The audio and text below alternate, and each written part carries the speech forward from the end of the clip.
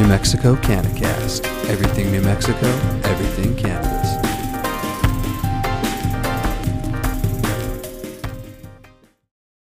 What's up, everybody? Welcome to today's episode of the New Mexico CannaCast. I'm one of your hosts, Chad Lozano, and this is, well, I'm Josh. Yeah, whatever which side we're on. I'm Josh McCurdy, guys, a host of your CannaCast, and we got a show for you today. I can't even tell you. I've been excited for 3 days and barely slept. Yeah. Oh, man. And this show is actually near and dear to our heart. You know, New Mexico cannabis history is something that's actually not talked about a lot in the state, actually, because we've done a lot of things that are like a national first. And so a lot of really good things. And so we're going to mention that as we go on. But this is something that, you know, we are really excited about. However, we're even more excited because we have a special guest with us today, Valerie Hubbard, one of the OGs of the cannabis industry. Valerie, go ahead and introduce yourself. Yes. Hi, everybody. I'm Valerie Hubbard. I think a lot of you know me. But anyway, I'm so happy to be on this show, and I'm so happy to be sharing what I know of the history of the cannabis bills in New Mexico.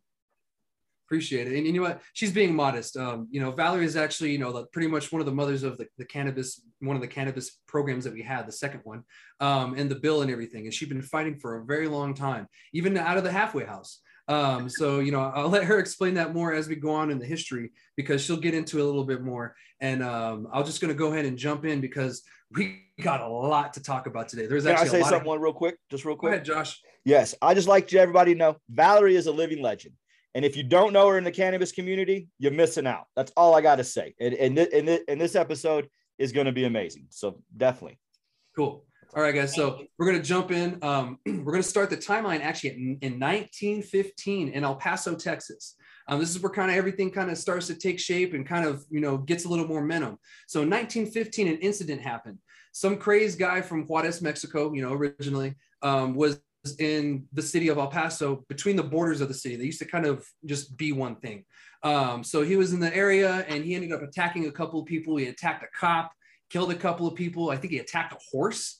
And I think he just had some kind of crazy episode going on. However, they try to blame it on marijuana because they said he was smoking the marijuana, and they call it Mexican opium, come to find out. And I thought it was opium that they said he was smoking, but when I reread it, they were calling it Mexican opium. Okay. And so they were trying to say that the marijuana is more deadly and it's, you know, crazy, intoxicant. That's the reason why he went crazy. Who knows the reason why? This guy just, you know, went on a rampage. You know, he went on a killing spree out in the streets, you know, Juarez, El Paso. So that really gave, you know, cannabis a really bad name. And this is actually where the word is really coined, marijuana, in a bad sense, especially when it, you know, you're talking about, you know, Latinos, Hispanics, and, you know, Black people and other people of color, even Filipinos were involved with that too as well. So this is actually where everything kind of takes place and starts happening. El Paso was actually the first city in the nation to make cannabis illegal, you know, the first city. So they did it. And of course, we're probably going to follow next, right? Yes. In 1923, New Mexico made it illegal for us to sell, possess, use anything with cannabis. So in 1923, that's when everything kind of went down, because, you know, there's a lot of lies going on, and you guys can study up the history if you don't know. You know, this is all about New Mexico, so we're going to try to keep it on track with that. So anyway, so nothing really goes on from 1923 on to 1978. You know, there's a few things, of course, talks, but nothing really, you know, noticeable or, you know, noteworthy until that time. So in 1978, we have a really good bill that comes through, and it's a medical cannabis bill. And also there's a couple of reasons why this bill passed, because we got medical cannabis in 1978. Heard that right. New Mexico was the first state in the nation to have a medical cannabis program all the way back in 1978. So sorry, California, we were first. In New Mexico, we kind of get overlooked by things a lot, and this is one of them. You know, because we were the first, and California likes to take, you know, all of the credit for it, but it was actually us. However, California did come in and they, you know, did it better than we did, you know, initially. It only lasted till like 1984. And so because of that, there was very limited amount of patients. I think Valerie said it was 250 patients, but you can elaborate a little bit more on the bill and why it came along and who really pioneered it. Well, folks, I want to tell you about Lynn Pearson. In 1978, Lynn Pearson was a 26-year-old cancer patient who advocated for the passage of our first medical marijuana law. The bill was known as the Controlled Substances Therapeutic Act. Pearson died a few months after the bill was passed. He was really never able to partake in the cannabis medicine that he fought so long for. But 250 patients in New Mexico received cannabis through the program, which was run by the University of New Mexico until 1986, when funding was stopped. So 1986, it finally just pretty much dissolved. Mm-hmm. It just ceased from existing. Then actually only a few years after that, California comes in, and they come in with their newer program, which who knows, they could have used us as a model of some sort, or even as a motivation to do that again. So props to California in that sense, but number one's over here in New Mexico. So shout out to Lynn Pearson. Also, he was actually one of the people who's named after the current medical cannabis program that New Mexico has today. And we'll actually talk about that more later on. So nothing really goes on after 1978, still the whole drug war thing, blah, blah, blah. We actually have Gary Johnson as a governor later on in the 90s. And actually in 1999, Gary Johnson endorses cannabis. And as being a governor and also a Republican governor, especially at that time, that was something that was just political suicide. A lot of people are like, oh my God, this guy's crazy, whatever. And, some of his antics a little were. I actually got to interview him once, and, he's a very interesting guy. Josh got to meet him as well. And, he was a really cool guy. And, I could see why he really endorsed it. But, Valley knows a little bit more about that. And also in 1999, Valley, if you want to explain to the people, really what was going on around that time, go ahead, especially with DPA, yourself, go ahead.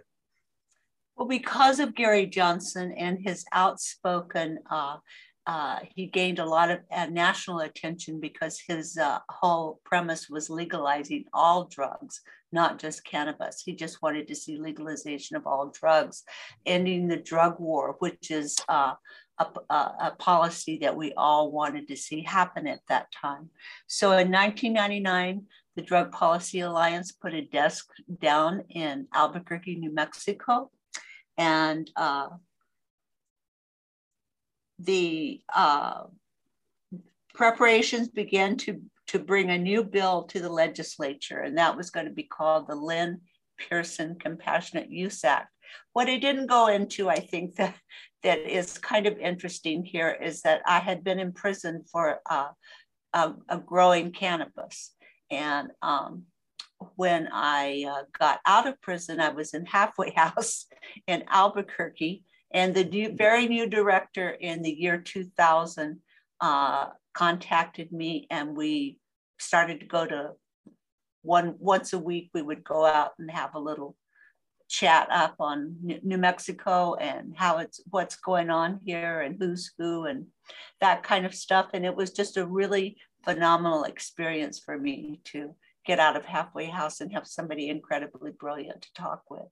So it just turned out that when my 6-month mandatory halfway house was over, I moved to Santa Fe at the very same time that the Drug Policy Alliance moved to Santa Fe. So it just, Catherine and I continued our friendship, and I kind of became an official staffer, an unofficial staffer. I've had so many roles with Drug Policy Alliance, but it began in 2000. And in 2001, we ran, our preparations began to bring a bill to the legislature, the Lynn Pearson Compassionate Use Act, in 2001 and in 2002. The bill ran, and each time with more success. The atmosphere at the Roundhouse was a little tense as conservative legislators felt like they were being taken over by a band of hippies. And it kind of felt that way to us, that we're trying to learn our roles as citizen advocates and being amongst the legislative folks. But it gave us an opening, and we began education process with the lawmakers. And that was in 2002, we were able to pass restoration of felon voting rights back. So we got that through ran it in 2001, passed it in 2002, and that was our first success bill that we had with Drug Policy Alliance. And I mean, even, just after a year, you made a really big change in the state, actually about a year, you made a huge change just in the state, the nation. Now, most states actually, adopted this and have used it, as just the law of the land now. And almost every state, I think, has that law. Yes. And we're probably going to go down and see a couple of more things like this that New Mexico did as a first. So far we have the medical cannabis program, and we also have, what Valerie just said right now with, with the people who have a felony and everything. So, so in 2001, 2002 is really when we first got our, first cannabis bills in the legislature. This is for medical, not rec yet. But, going down to 2003, we actually elected Bill Richardson as our governor. And now Bill Richardson actually wasn't the friendliest governor to cannabis at first, as people know him today. And Valerie knows, more than I do, how Bill Richardson was towards cannabis. So please, go ahead and explain. Well, I can tell you that the newly elected governor was such a change after having Gary Johnson.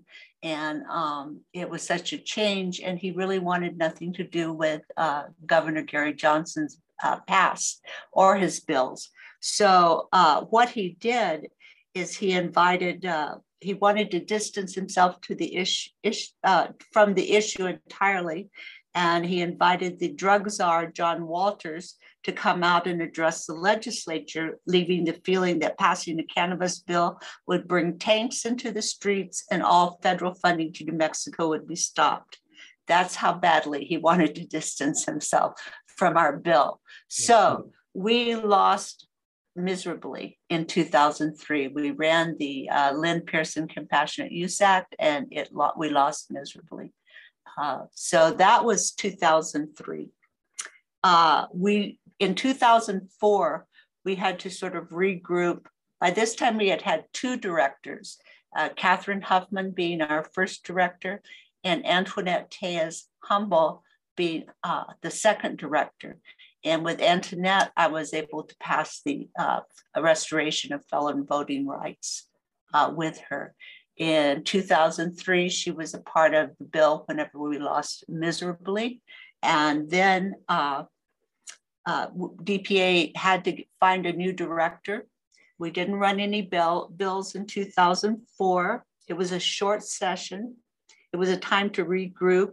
There was a new state director at DPA, and we needed to assess our bill, our strategy, our friends, our foes, and look for courageous patients to come forward and give their stories. That was our next move for strategy going into the 2005 election.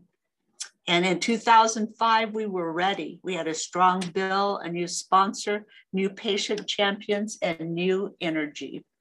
And one thing I really want to mention before we move on is all of this work since 1999-2000 was nothing but women, guys. This is something that, I really wanted to highlight, is this was all done with nothing but women. And that's something that's not talked about anytime, anywhere. Even I found this out just, doing this show. Josh and I are both like, wait. You mean there was nothing but women doing this? That's amazing. Why isn't this talked about? And this is something that should be motivational to all the young girls out there, that you can do this and you can make a change. So, absolutely. So please, Valerie, go ahead. No, I didn't mean to cut you off, but I just wanted to say our new director in 2005 came on board in 2004 was Rena Sapansky. And Rena was an amazing director, as each of the directors had been, but we were moving into new territory, new fields. And in 2005, we were ready. I knew when I listened to the bill being heard in its first committee of 2005 that there was a different feeling about us, DPA and the bill. The committee members seemed to have a new awareness of compassion too. We passed the committee with a unanimous vote, and I walked out and felt a breath of fresh air lifting my spirit. We had actually three remarkable patient champions with us beginning in 2005. Essie Debonnet, Fred McDonald, and Aaron Armstrong. Fred was a former Navy SEAL and a paraplegic from an accident. Essie was a nurse who had suffered from HIV, and Aaron was a young woman diagnosed with a rare thyroid cancer at age 17. Together, we covered the roundhouse. All three told their stories over and over and over to each and every legislature, working to win over hearts and minds to educate on compassionate use and what it meant not to be criminalized for using medicine. It was compelling. In 2005, the bill passed the Senate and passed the assigned House committees and was ready to be heard on the House floor with 9 days left in the session. The next few days were just awful. And then just a few minutes before the 2005 legislative session ended, Speaker Lujan put our bill up on the House board as though it was going to go up for a vote. It was a cruel joke. We ended 2005 with a House vote, without a House vote, and the bill was dead for another year. A deep depression and grief came over us as patients, advocates. We had so many questions. What went wrong? What could we have done better? Who were our allies? And who did we need to work with? 2006 came along, and it was a 30-day budget session only. In the short session years, the only way to get the cannabis bill or any social justice bill, but a cannabis bill, was to have have it on the governor's call. Governor Richardson announced a Meet the Constituents Day, and we would be allowed 5 minutes to plead our case for medical cannabis and why it should be on the call. 4 of us went to the roundhouse, and there were no patients with us. But unknown to us was a wonderful middle-aged woman who had also come to the roundhouse to plead her own case for medical cannabis, and she was ushered in with us. Governor Richardson knew her and asked, "What in the world are you doing here with this crew for marijuana?" She told the governor that both she and her husband suffered from glaucoma and that cannabis helped them. A couple of days later, Governor Richardson announced that he was putting the cannabis bill on his call. Well, it was on, a 30-day session, and it was wild. Our patient stories had truly touched some of the legislatures, and now we had many people and their families who were being stricken with cancer and other serious ailments. So as legislators began to have their own family members be stricken with cancer and many other ailments, which are a part of our medical cannabis program, their hearts and their minds began to soften because they wanted to have some sort of, be able to provide some sort of medicine for their own loved ones, just as we were educating them about this is what we do. Well, it was on. Let me say, oh yes, in 2006, we changed the name of the bill with a memorial that came out of the Senate, and the name change went to the Lynn and Aaron Compassionate Use Act, which was at that point was adding Lynn Pearson and Aaron Armstrong to the bill, as Aaron was moving through both houses and all committees telling her story along with us. So it was an act of honor in honor of our dear friend and tireless advocate, Aaron Armstrong. When the bill got to Senate Judiciary and the Office of National Drug Control Policy, they had federal cops sent Dr. John Murray, the former deputy drug czar, flanked with uniformed police officers, district attorneys, the sheriff's lobby, and so forth.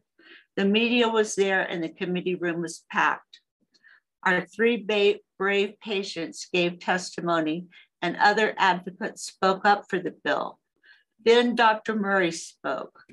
He asked that the good senator, which at that time was Senator Michael Sanchez, and he asked the good senator who he was head of judiciary, not to be fooled by what amounted to a dog and pony show put on by snake oil salesmen, our saleswomen, which was us. Senator Michael Sanchez told the law enforcers that Year after year, the committee listens respectfully as law enforcement brings in crime victims to testify. And right now you are insulting the integrity of our citizens of New Mexico. So basically, it really was a bipartisan effect that basically told Dr. Murray to get on his horse or on his tractor and ride out of the state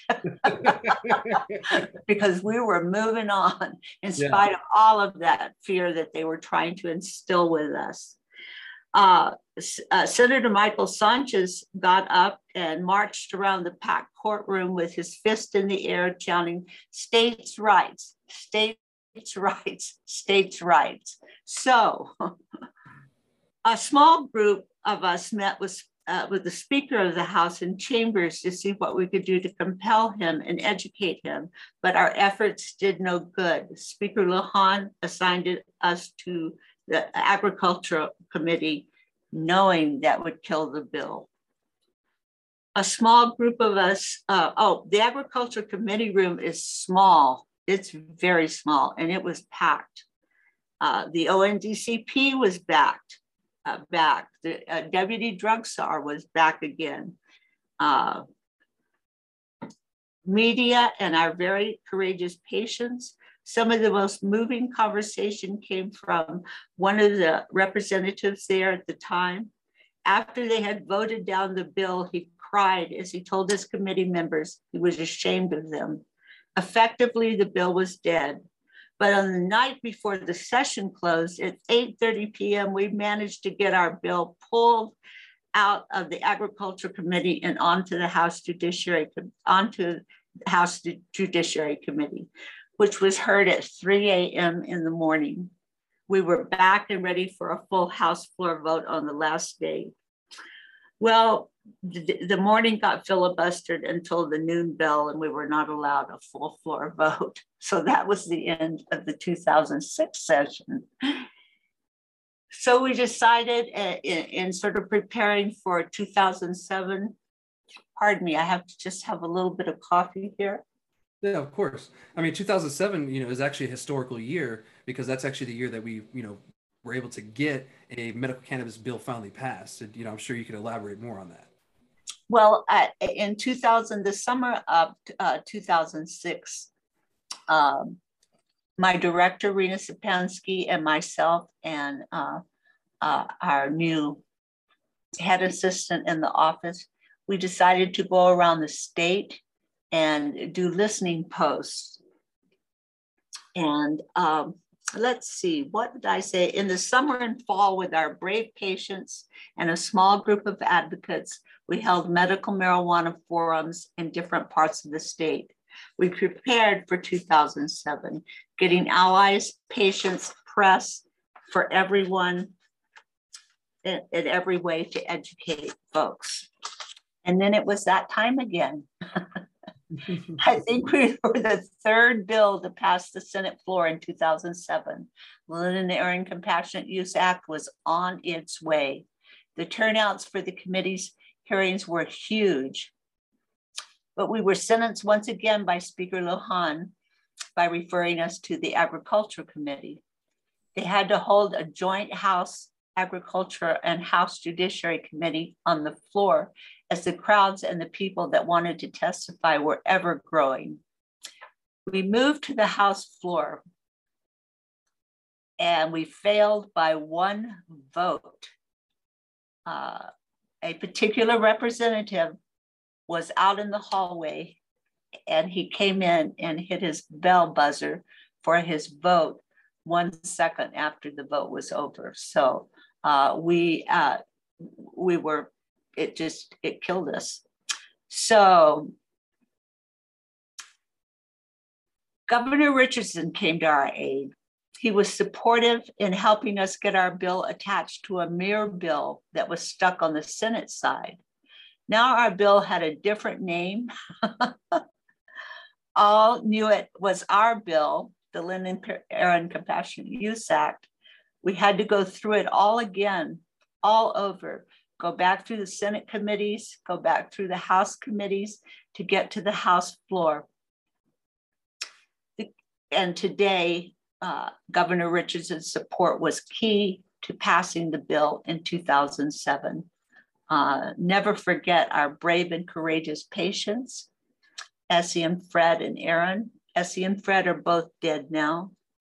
Never forget that we brought the bill back from death at least once each session. Never forget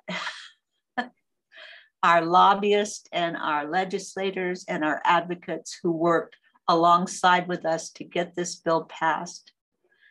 So I am sure I've left out many people who were along the way that helped us get this through, but basically it was a very solid, small core of women leading the charge all through this 7 years.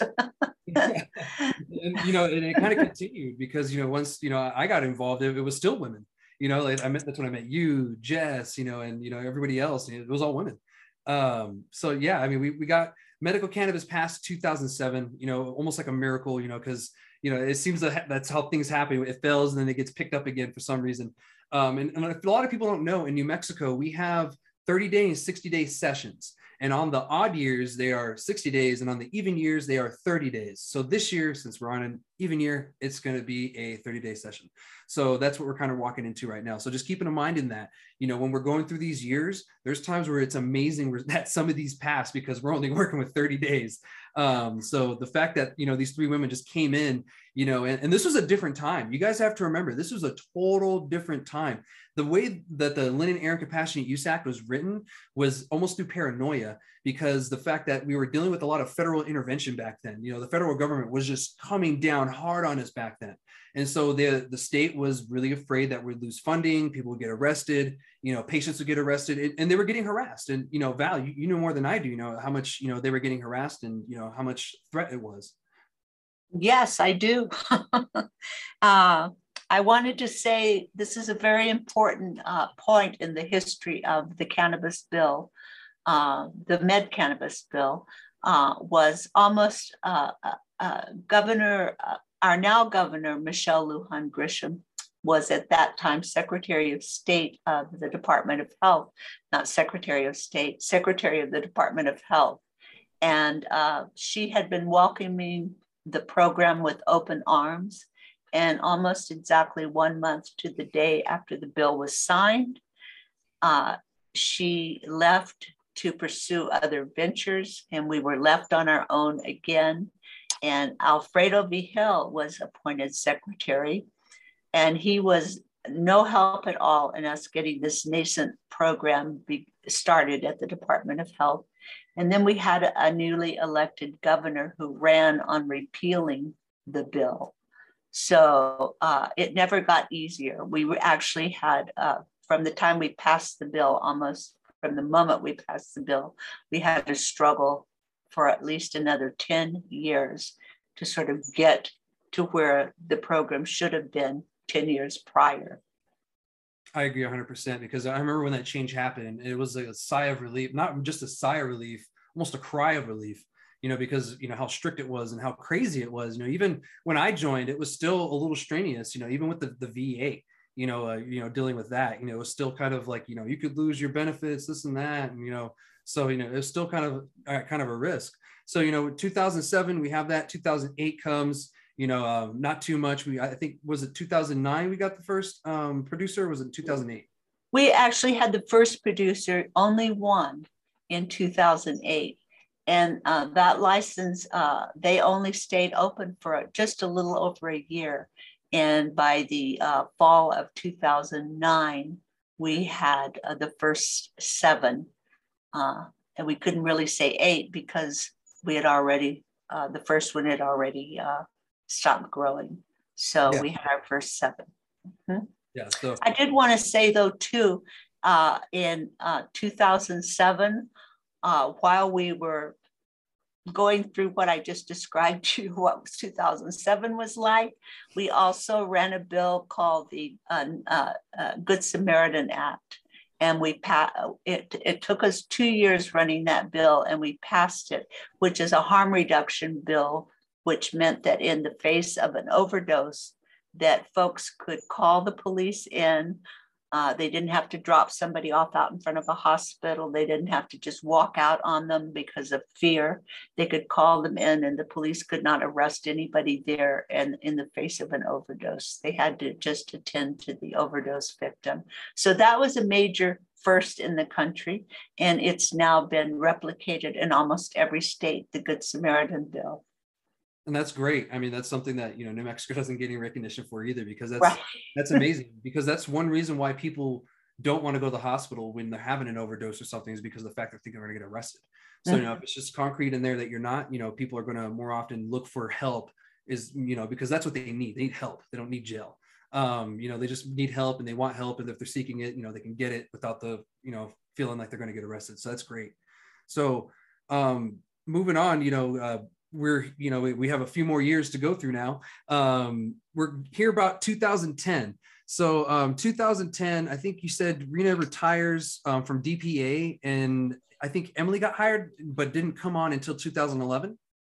Yes, Rena retired in 2010, and after a long search for a new director, Emily Kaltenbach was named as new director, and she didn't come on until almost mid-session of 2009. 2011. Emily Kaltenbach was our new director then. So this was now the fourth director that we had at Drug Policy Alliance. And this is the current director, correct? Yes, this is the current director now. And Emily came in, and it was quite a crux for the office, because there was almost a feeling that they were going to shut the office down, our executive director from New York. But Emily was the right director at the right time, and her mission and her decree and her directive was to get legalization on the board and get it passed. So we began that in some form of 2011. And also in 2011, we started a small task force, sort of so we could stay kind of in tune with what was going on all around us. So on this task force, we had 2 patients, 2 donors, 2 LMPPs at the time, 2 advocates. And I think that was about it. It was kind of a pretty small task force, but it was very effective. And so Emily just continued on trying to come up with some kind of legalization bill. So she was pretty much just, following orders, essentially. Yes. Passed, allowed you and Jessica to really just deal with the medical program, Exactly. Yeah. So, I mean, that happens sometimes. I mean, being in the Army, that was the case. You had orders to follow. So, I mean, I give her props for that, just staying on task and, being very on. And one thing I wanted to point out is, Valerie had mentioned New York, and we'll find out that New York and New Mexico actually have something really good in common, and you'll find out here soon. So 2011, we had the first task force. Was there a bill introduced in 2011? No, in 2011,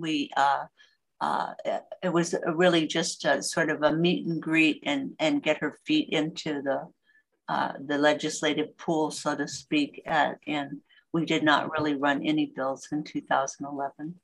Okay. And so then I guess we'll just jump down to 2012. So 2012 is just where it's on. And this is just kind of where momentum's gained. You guys are ready. Now you have 3 women full-time just working on this. You just pounding it out, not just medical, but, also recreational. And so, this continues the whole, the fight with the women that, it just is amazing in my book. And, and even when I came on, which is here soon, I noticed it, but I didn't really think it was something that was, had been going on for a long time. I didn't realize it, had been going on for a lot longer. So 2012 goes, this is actually when Jessica comes online, right? Jessica Halai came on as a new aide to Emily. Mm-hmm. And Jessica and I kind of had the task of sort of keeping our ear to the ground on the medical cannabis program and on patients. And I spent a lot of time testifying at the Department of Health um, hearings to try to keep the program on track, because it was so difficult under the years of political adversity that we were under with the different administrations. So, yeah. Recently, before we had elected Susana Martinez, and she ran on the whole premise of wanting to get rid of cannabis. She was a private prosecutor. When certain people asked her, if she could legalize it, she tells them, I'm a private prosecutor, and that's not really what I think as a governor. But so we really were at a stalemate with her for 8 years straight. The program just was at a stalemate. And 2012 was there, and then actually I think some alliance comes along. And then, we have Susana who's fighting against it at the same time, which doesn't help. And then 2013 kind of rolls around. We still have a little more momentum. And this is actually the year that Josh and I get involved as advocates. Josh and I actually got our cards like 2-3 days after each other. We actually didn't know each other at the time. But, we found out like, dude, we got our cards like right after each other, because it says it on the card with your date you got it. And so this is the year that we get involved. I meet Jessica. She finds me. And then she invites me to, the alliance stuff. And then she, it takes me up to Santa Fe. And this is where I get introduced as an advocate, and I actually get trained. And, I meet Valerie a few years after that. And I'll let Josh, tell you guys, how he got involved. Yeah, I got involved real quick. I'll give you my 2 cents of story how I got an advocate. I joined to be a medical cannabis program, to be like to get a level of medical cannabis I needed. I did not find that. And then I got a letter saying you are going to have to go 187 miles somewhere else to find your medicine. And I couldn't get in my hometown. Well, my grandmother was a patient. So the way I looked at it is, if they would treat me this way, they would treat her this way, that was 79 years old. And I was like, this is crazy. This is for medicine. And so, yeah, started going to Albuquerque and meeting people in an old Cannabis Alliance, and met Val at the meeting. She gave me her gangster story. Valerie's a gangster, guys. I'm just gonna be honest with you, straight gangster. Yeah. So, anyways, gave me the gangster story. We happened to have some common ground in some places, and so here we are now, right? It's all good things. That's all I got. Absolutely. And so 2013, interesting year, a lot changes. And I just want to say the reason why Jess really found me and wanted me to help is because I was so vocal on veterans and cannabis and helping veterans with cannabis whatsoever. I lost my sister to prescription pills. She was a veteran too. And so that's one thing that, she really, saw that I was passionate about, and, still am to this day. So 2013 rolls along. Josh and I, we joined the fight with a bunch of other advocates, who have been here, for a very long time as well, not just us. And so 2014, pretty much the same thing. We have some bills introduced, they fail. Of course, history tells, we didn't legalize it till last year. So those bills fell. And however, the next year is the year of, we get how many more producers, Josh? We get 12 more. We get 12 more producers. We had 23. Then in April is 35. All right. And this is where the fun term, the Dirty 30, got created. So nobody get upset or offended. It's just that'll be how, us old school people that have been here a couple of years is going to refer to the guys that have been here, for the longest, the Dirty 30. So it's the easiest way to put it, Dirty 30. Don't be taking it personally. Might want to read the 4 Agreements book. That's all I'm saying. We're from the Dirty South, so. I would like to point out here, if I could, when the first 7 producers came on, they were only allowed 99 plants. Yes. That was still the to stay under DEA radar. And they paid $95,000 to grow 99 plants. I was just looking at some paperwork this morning from when we moved to 200 to 450. and it was like some years down the road before that happened, before I think with the last group of producers that we brought on in 2015 is when it raised to 450. Yeah, it did actually. I remember that. And then finally, just a couple of years before legalization, they went to the mature plant count. And I guess I'll tell you a quick story about that once we get there, and how I made a mistake as an advocate.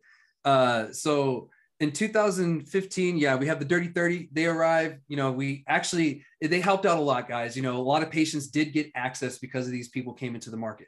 And so we got to thank them for that. So a lot of patients did get more access, especially in southern New Mexico, because we had like nothing. So 2016 comes around, and we're gaining even more momentum. More patients are joining the program. I was like patient 8,000 something. So was Josh. Valerie was probably one of the earliest patients that was in the state. I don't know if you remember your patient number. No, but it was still, I didn't get my card until 2011. And so I was in 2000, I was at patient number 2000 something at that time. That makes sense. And so this is actually where this shirt comes from. So Jessica went on a trek all over the state to hear what people wanted when it comes to legalization, and what's your ideas of cannabis, and what have you been told, and this and that. She came with a bunch of fact sheets. People were putting sticky notes on the board, and I want to see this and this when it comes to legalization. And it was pretty much modeling the legalization bill that are to come in the year future. And actually, I got this shirt from helping her. She sent it to me as a thank you, and I just showed up, and it's one of the second or third time I'd met Valerie. And so we just kind of started getting to work together, getting this food out, kind of getting people set and everything. So it was really nice to see the support of the people in the community, especially here in Las Cruces, because that's where it was, where I was at when I was helping. And so here in Las Cruces, it was great to see just that overwhelming support. So 2016, of course, another bill was introduced, failed. Josh and I, we spent pretty much from 2013 till almost present day going to Santa Fe every year. COVID kind of changed that, but we'll get to that. So, that happened, so, all the bills failed, and, up until it didn't. So that's pretty much what you have to do. You just have to keep going until it doesn't. So 2017, it looks like we had another bill is introduced. Nothing really happened that year either. It was kind of a stale year. The bill failed. We did gain a lot more patients at this time. We're still gaining more and more patients. I think I remember we were at 70 to 60,000 patients at that time, because this is where Michelle Lujan Grisham is about to start running. Because I remember calling her and telling her that, there's probably going to be about 80,000 patients by the time she's elected, et cetera, et cetera. So 2017, that's all going down. And so then 2018 is where we actually have some huge momentum, and we have a huge change. And I'm sure Valerie is moving in her seat wanting to talk about this. So go ahead, Valerie. Actually, I just felt like it was coming full circle with Governor Grisham, as we had crossed tracks much earlier in the MedCan bill, and she had been so welcoming then. And I knew that her priority was to get legalization done in the state. And first off, she wanted to sort of shore up the medical program as best. So the 2018 was, I believe, the bill to shore up the medical program. You guys might remember that a little better. Yeah, it failed though. I remember there were some aspects in it. Josh and I remember reading it, freaking for days. And yeah, there were some aspects I really didn't like about it, but it is what it is. But yeah, I remember it, and it failed. But yeah, this is actually the year that the S1EP5 was voted in, and that's actually the task force that helped create all the recommendations for the bill. I think it was SM406 or SB406 that changed the medical cannabis program for the better. Because until that point, we couldn't share cannabis together. We couldn't gift cannabis, in the manner of no monetary value being involved together. And you couldn't really, grow for someone else, and not just someone, just, give someone something from your grow. And you had to dispose in anything more than 8 ounces. And from then on, you could keep as much as you harvest. And so that made more sense. And so 2018, that happens. And, we finally have a governor who's cannabis friendly, very, very cannabis friendly, even to this day. She's, trying to help. So 2018, that goes, cannabis bill introduced, fails. 2019 comes around, and this is actually where we really get to work on the SM105. Josh and I were actually both on that together. And I actually worked on the consumption areas. That's how I actually know so much about consumption areas and why they're my baby. And one reason why I think it's kind of odd that, some cities are taking the approach, because consumption areas were essentially meant to be anywhere and everywhere. And they were meant for the military spouses, because a lot of them are actually patients, and they can't take their cannabis back on base or post, and they can't really do anything with it or consume it on base either. So if they live on base, they needed somewhere to consume it or save it. Also, the people who are in public housing and the people on the tribes, that was the huge one, because they're on federal land just as much as the military people. And so they didn't have any access either. So this is actually why the consumption areas and lounges came about. And in today, they're in the bill and everything. And now we have consumption areas where it's just everybody can enjoy it, which is great because that's kind of along the lines of what we wanted, anywhere and everywhere. So 2019, we have the bill. A lot of good stuff came from that. Josh, he worked on a lot of stuff with it too. We spent a lot of time driving that year, and just trying to make sure that every year, we drive 3 hours to spend an hour in a meeting and drive 3 hours back sometimes. Yeah, exactly. It was, when you thinking about it now, and then, speaking about SM105, it brings me back because one of the tribes actually helped finance the money in the SM105 for us to be able to do that. And, and they just got, one of the tribes just got raided not too long ago on federal land, since, which is crazy. And I was just thinking about, these people really helped, push things forward too in that situation. So anyways. Yeah.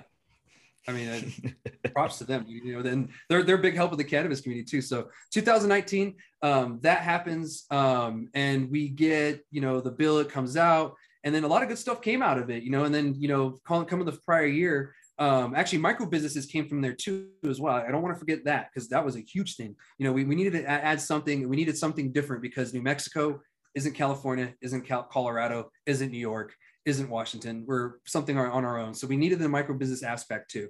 So 2019, that's actually when we passed the medical changes, right, Val? In 2019, we did pass the medical changes. And I also wanted to say there about the governor's task force is one thing that I pushed with that, just like you had consumption.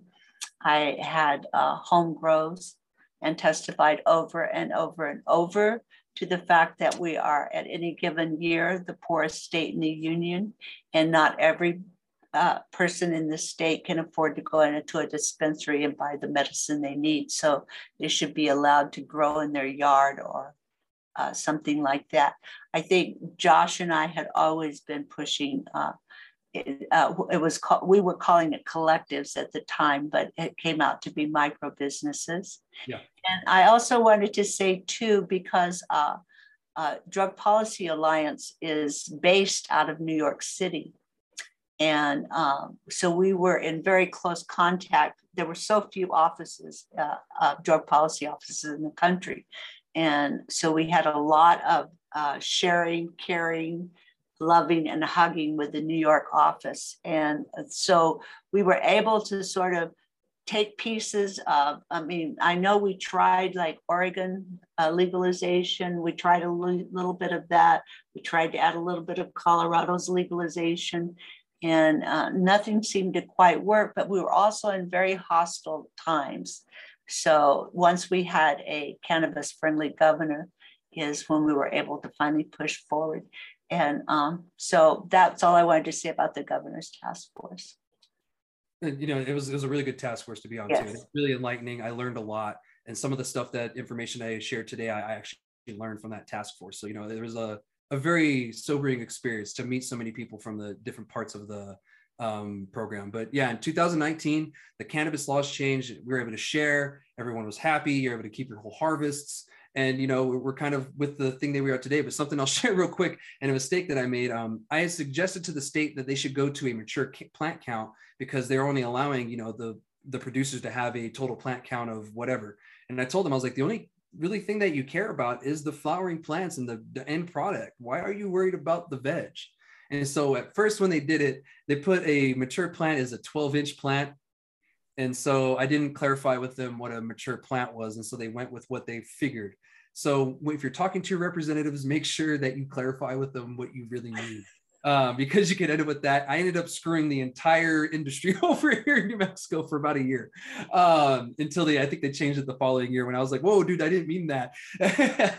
So there's a little tip for you guys on the advocacy side. So 2019, a bunch of stuff happens. 2020 rolls around and we all know the year of COVID. Everything is shut down. And pretty much today, we're going to be in virtual sessions, I think, this year for this year's session because we're coming up here in a couple of days. So in 2020, we had the medical cannabis bill was in, the changes were there. We're like, yes, now everybody can focus on legalization because we know that's coming. So 2020 comes, but we get a couple of funky bills. These bills actually had state ran stores in them and nothing within 25 miles radius of those. And it unfortunately came from the red team, from the red side, from the Republicans. And that bill failed terribly because I even voiced negative responses against it. I hated that bill. And I don't know how Josh felt, but, you know, I wasn't really a fan of it. And I wasn't really wanting to go against it. And Val, you could probably explain a little bit more about it too.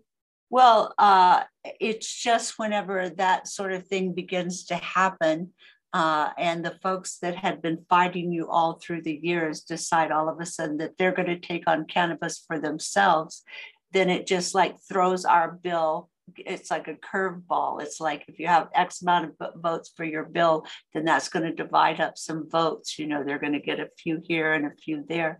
And they were really not well thought. We had been working on our bill for so long and tweaking it constantly. And whenever we had the failures, I never considered them failures because it's a chance to look back and tweak the information that you're taking in and find a better way of wording something to make it easier. You may be saying the same thing, but maybe they can hear it a little differently if you change up the wording. So every loss was an experience to gain from too.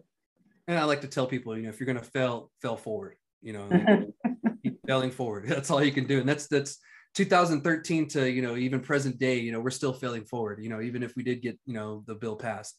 So 2020 happens, that bill fails terribly. Is almost like an FU to everybody, you know, because of the way that it was structured. And, you know, a few people were upset about it.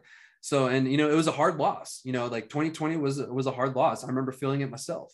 But 2021 comes around, you know, we have a fresh bushy tails. We're happy. We're like, all right, we think it's going to be this year. It's a 60-day session. You know, there's 5 bills that were introduced from both sides of the aisle. You know, they finally went down to one bill that finally went through. However, the bill actually didn't pass the first time around because we ran out of time. It was actually filibustered.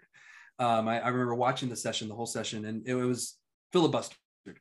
And the buzzer ran out, and they had it on schedule, and it just didn't get, you know, read for the, you know, on the floor and everything. So Valerie knows a little bit more about that too, and how she felt, you know, as well, because I was pretty devastated after that happened. Are we talking 2021 now? Yeah. Yes. Yeah, actually, we did decide to sort of pull back a little bit because the amount of time that was going to be left was going to be filibustered, and we knew that we didn't have a real way forward. So we were looking already at that point, moving towards a special session. Yeah, and that's actually what ended up happening. Michelle and Grisham came in and said, no, this is our year. We're doing a special session, and went on our docket. And it was pretty much a cannabis special session. You know, they banged it out. They got the justice reform portion on it in 2 separate bills, like, you know, Cervantes wanted. Senator Cervantes, if you guys don't know who he is, look him up.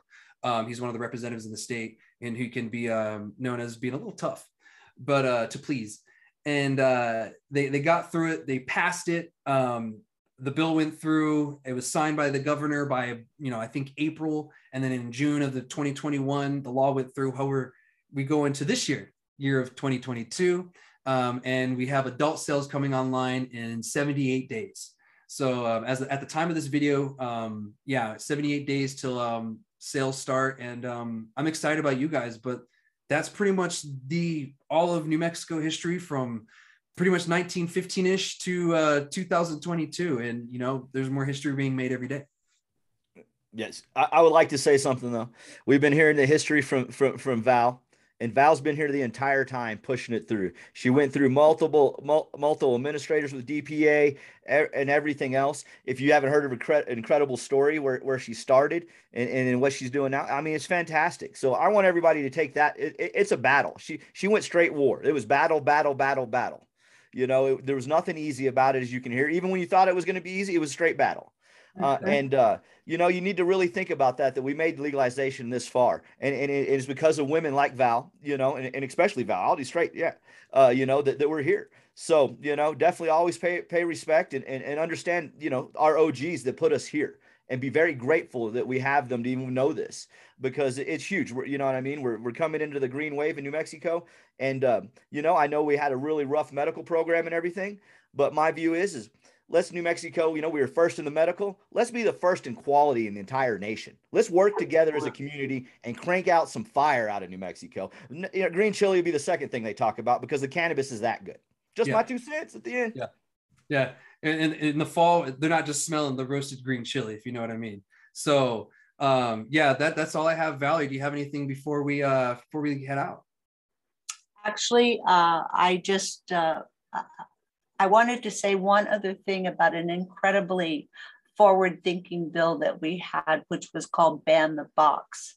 And that was one that's now been replicated all over the country, which was to take the felony box that had to be checked for felons coming out of prison so that they did not have to check that box. Now, that didn't mean that an employer couldn't speak to you about what your past would be, but at least you would, 78% is what we polled as went straight to the trash can if the felony box was checked. So at least it gave an opportunity for somebody to get in and present themselves and not just be tossed into the trash can. So yes, that was another bill that came through drug policy too, and a lot of hard work. I got to testify on that one quite a bit.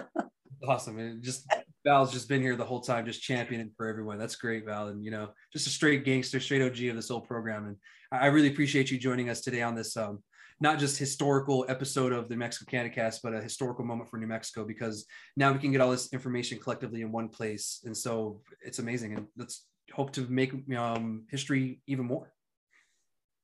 Indeed. Indeed. Grow New Mexico. Yes, ma'am. And all right, guys. Well, that's everything we got today. And that's the show. Josh, you want to get us out of here? All right, everybody. Thank you for watching. If you enjoyed the show, please share it. This is one of the greatest ones we'll probably have just because of history, and we have a living legend with us. So, Josh from the New Mexico CannaCast, everything New Mexico, everything cannabis, right to y'all. Mad love to the community, and let's make New Mexico grow that fire, everybody.